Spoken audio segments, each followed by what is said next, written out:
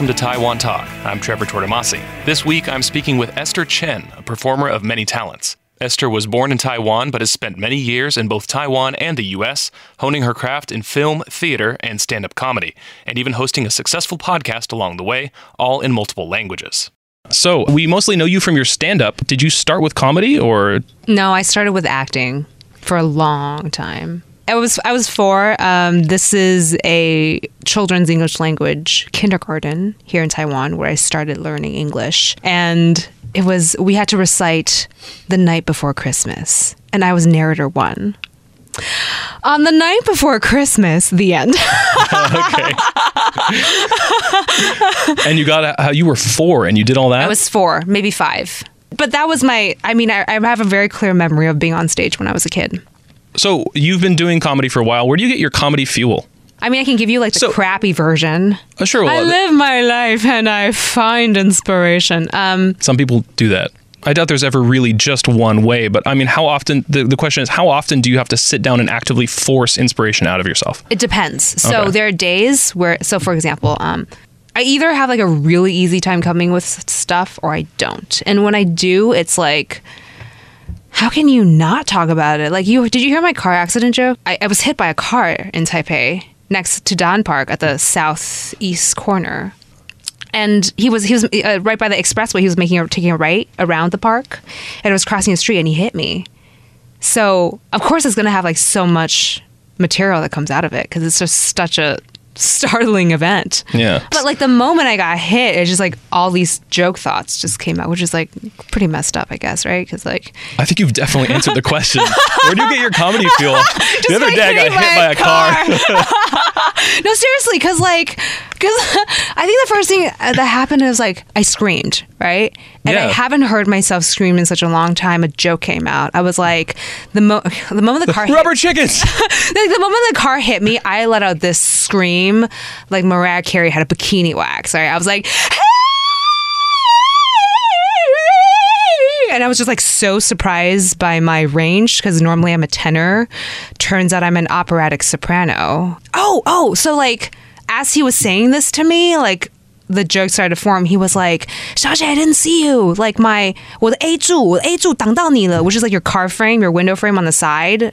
He was like, I didn't see you. And I was like, oh my God, he thinks I'm thin. Which is the nicest compliment I've received from a Taiwanese guy. Because I've never had a Taiwanese man be like, oh, 你好瘦，瘦到我看不见你, I'm glad that joke worked. God that one did. Lord have mercy.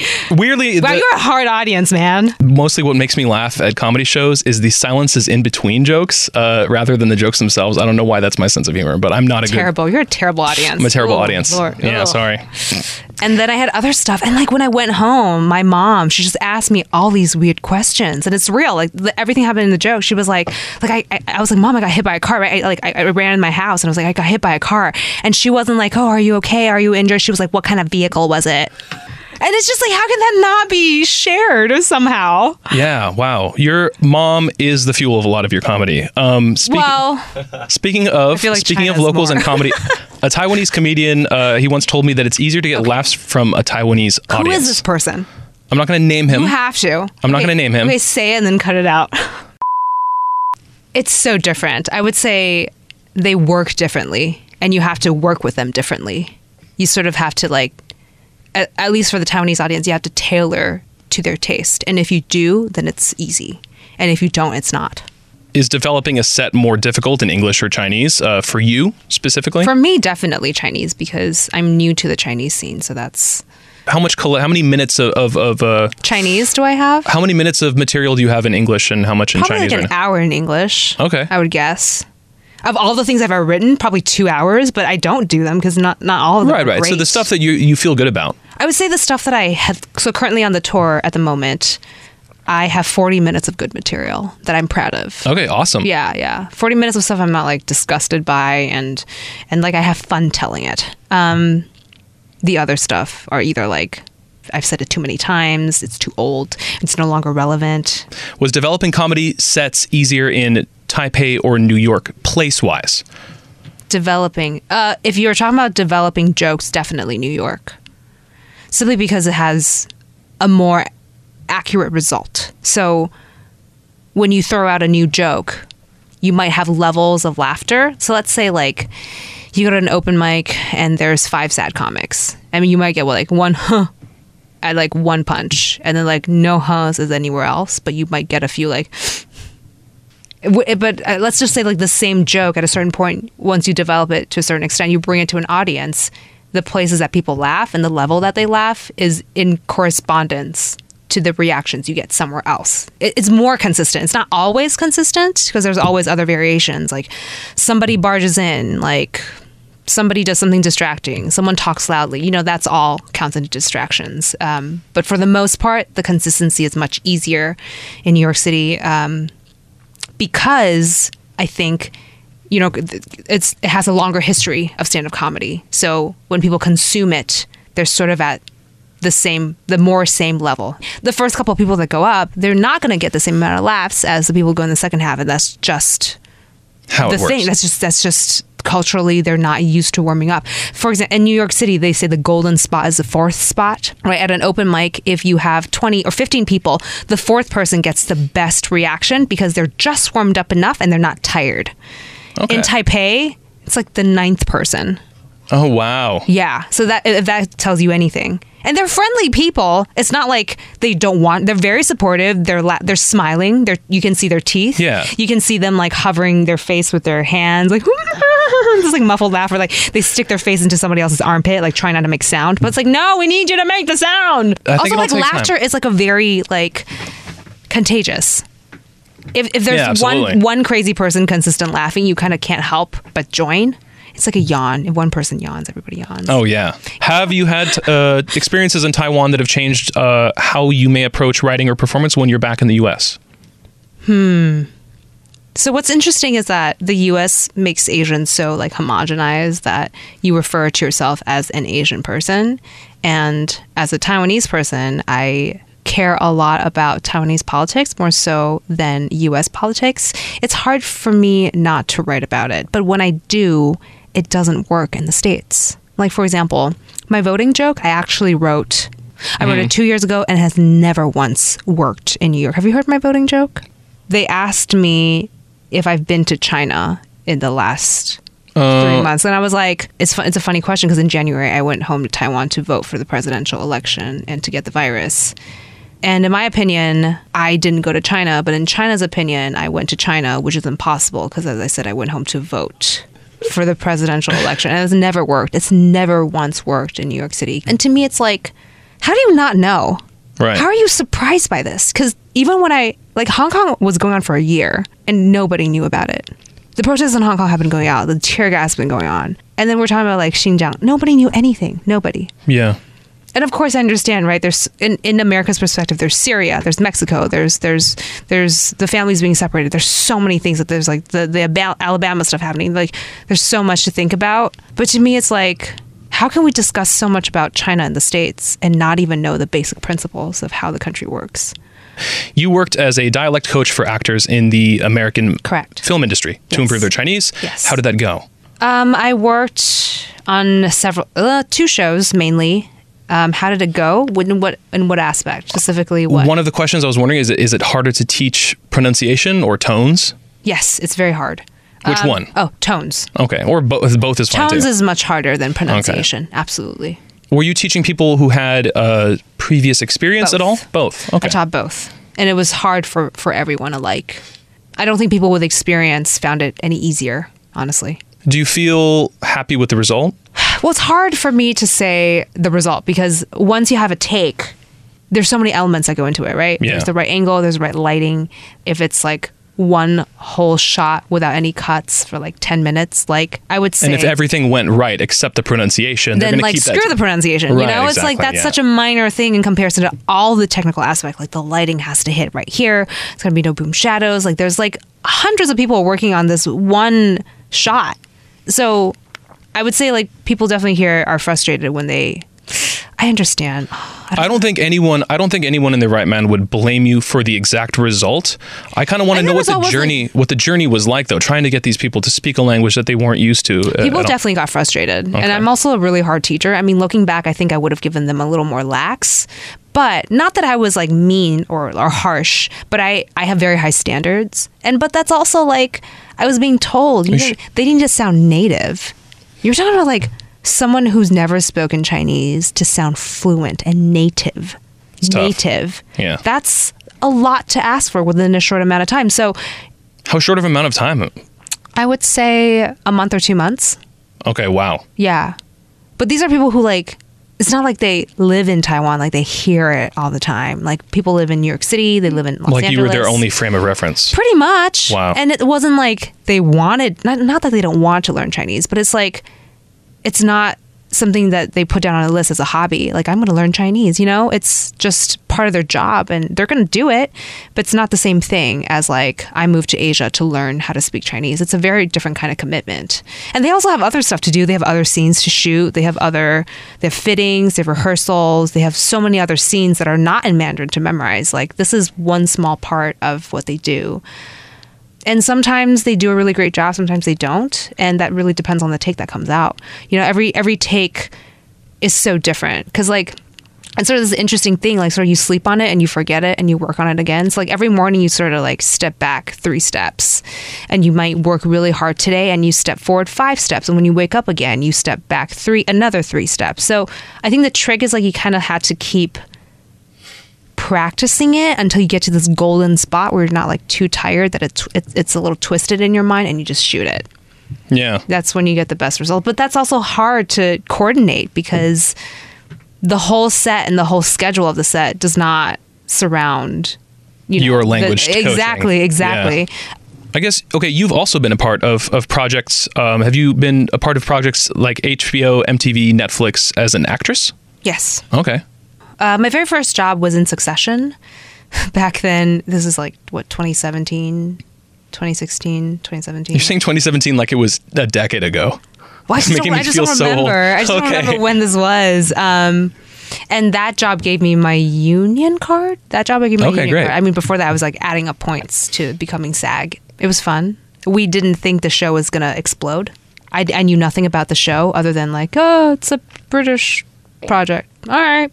Just like any other show. I've never heard of it. All right, who knows? And then, I haven't seen it. What did you play in it? I was just like working in the White House. I was like a person in the White House. Succession makes me auditioned with this gigantic monologue.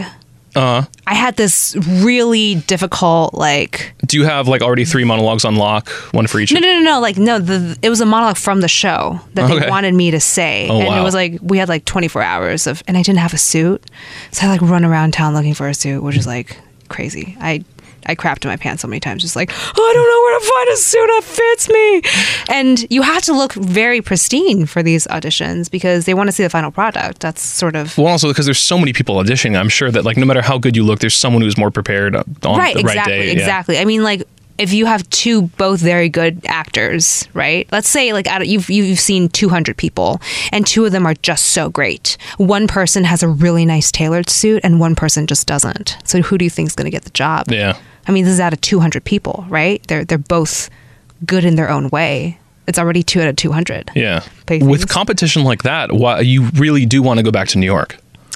New York is going through a really funny phase right now because some people have left. Some people have moved away from New York because our people are unemployed. So many reasons. People can't pay rent.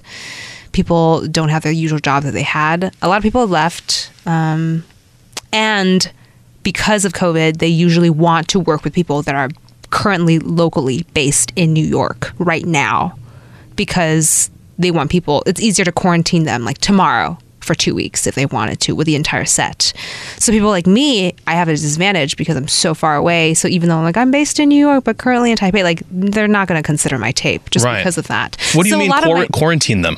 So right now, how they're doing it is if you're going to get on set, the whole crew quarantines together with the cast for 14 days. And if during this time anyone tests positive, then they redo the whole thing again until it happens. I mean, listen, like just because it's COVID, the industry's not going to shut down. People are going to make the money. They're going to keep going and going at it. So they're going to find a way to make it happen. And that's currently how they're doing it. All the auditions are going through Zoom. They're doing different windows to make it happen. Yeah. Wow. That's how everything works right now. Even commercials. Commercials would never, you used to never come in self-tapes. Or even like if it did, it's only the initial round. But now we're seeing this trend, like everything's through Zoom. And you want to get back to this? I mean, it's just like, it's such a different time because I couldn't begin to judge this desire, but I'm just so fascinated by it because it is so different from here. Like, for example, back in the days, you could hire any celebrity you wanted from LA, right? You could hire anybody and you could fly anybody over. And it's not a problem. Distance is not a problem. Airfare is not a problem. They all have these deals with the companies. It's not a big deal. You can fly anyone anywhere. You're competing with LA and Vancouver and New York City and Georgia, Atlanta. But now you're competing only with one pool, and the pool's gotten smaller. So it's a completely new situation. And you're now. ready to like elbow your way in. No, I don't know if it's like that sense, but it's like we've all hustled so hard for 10 years. People don't understand how difficult this is to live through this. Like you wake up in the middle of the night, you're like, oh my God, what am I doing with my life? It happens every so often. People don't understand, like you don't know when your next paycheck is coming in. So suddenly when everything changes to be in your advantage, it's really hard not to be like, oh my God, I have to get a piece of that to help myself advance, to get out of, to level up. How has your family handled all this, your career pursuits and such? At the beginning, they did not know I was doing what I was doing for a very long time. It's just a world that they don't understand. Again, their understanding of actor is you go to the bars in the night, you entertain the wealthy people with alcohol, and, you know, kind of like Linson Bailu. That's kind of how their understanding of actors. You associate yourself with the mobs, you have very strange relationships with them, and that's how you get work. That's their understanding of acting. Like this is what actors have to do, actors and models. And now that and maybe once upon a time that was the case in Taiwan. I mean, I didn't live through it. I don't know. It's very different from like the auditioning actor that we know in New York, like the hustling actor, like the, you know, waiter, hustling, bustling. Is it because that pavement? Is it because there's so much work out there in New York that it's just if you hustle enough, you'll eventually get something? Is that sort of? Or you don't. Or you don't. Or you don't. I'm not really sure. I mean, the market functions really differently even now. The market in Taiwan versus the market in New York, it still runs extraordinarily different. And I think it has to do with that culture. Recognition or success completely aside, what is your favorite thing that you've done? Okay, so I don't know if this is the most fun, but I think it's one of the scariest projects just because of who it was. Like fear for your own safety kind of scary? No. Like I did a promo with Jerry Seinfeld for his special, and he has a very big presence, and he knows what he wants. Yeah. And so he demands for it, and you have to give it quick, like at the spot. Like he asks it, you have to give him an answer. Because if you don't, someone else will be faster, and then they'll get a, you know. I mean, I don't know if that was the case when you're already on set, but there's still that, like Jerry asked you a question, answer now. And he knows what he wants, and he knows what he doesn't want. Yeah. And he's very quick with his answers. So like after a take, he'll give me 5 notes, and you would have to do all of them in the next take. And it's a lot because you have so little time, right? So it's literally like the moment you open the door, open it to 40-degree angle. Then at the same time, you got to hit the light switch and step exactly onto this mark in 2 steps and say your line before you get there. And that all has to happen. And then the next take, they would change more stuff. Did you hit all these I marks? did, but it's like, it's a good challenge because I've been working as an actor for this long and no one's had to push me this far yet. Like I have the ability to do it, but no one's been this demanding for me to have to get it out of me. You know what I'm saying? Right. Like I have the ability to do it. I've never been asked to on set, and I never think it would happen. Like someone would give you so many notes, even with just 2 lines. Because it's a promo, you know, like promos don't go on forever. It's so scary, and I'm genuinely like, it's scary. I can empathize with the fear, but also I can feel that people don't breathe.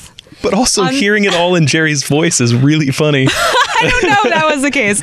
Okay. But like, yeah, you can feel that people aren't breathing into their diaphragms. Like, and that was your favorite thing that you've ever done? I mean, I don't know if that's see, that's the thing. Like, it's just so interesting. There's a whole I don't know if that's like my whole like, but it's I've never worked with someone like that. Like people weren't themselves when he was around. You know what I'm saying? Yeah. Like if he was in the room, you weren't just you anymore. You were like a version of you with him in it. Does that make sense? Yeah, it's terrifying. I'm trying to think of someone who has such a big presence and you sort of don't know how to handle it. Yeah. Yeah. Do you dream of getting there someday? I do. Okay. I do. Unironically. It's hard though, but I mean, it's unabashedly. Hard. I do. You want to walk into a room and make everyone perform? Scared.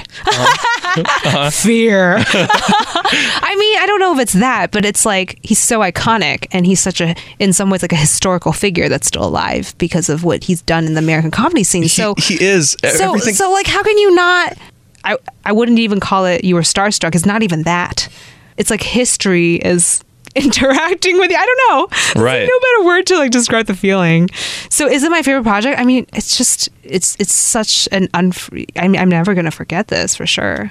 Where can people find you if they want to see more? Yes, I am on Instagram and Facebook. Facebook, The Esther Chen. And you've got a podcast? I do. Thank you for reminding me. I have a podcast in Chinese. It's called 好戏开场. It's showtime. It's easier to find with the Chinese characters. 好戏开场. And that's all for this week. Thanks for listening to Taiwan Talk with the amazing Esther Chen. Until next time, I'm Trevor Tortomasi on ICRT FM 100.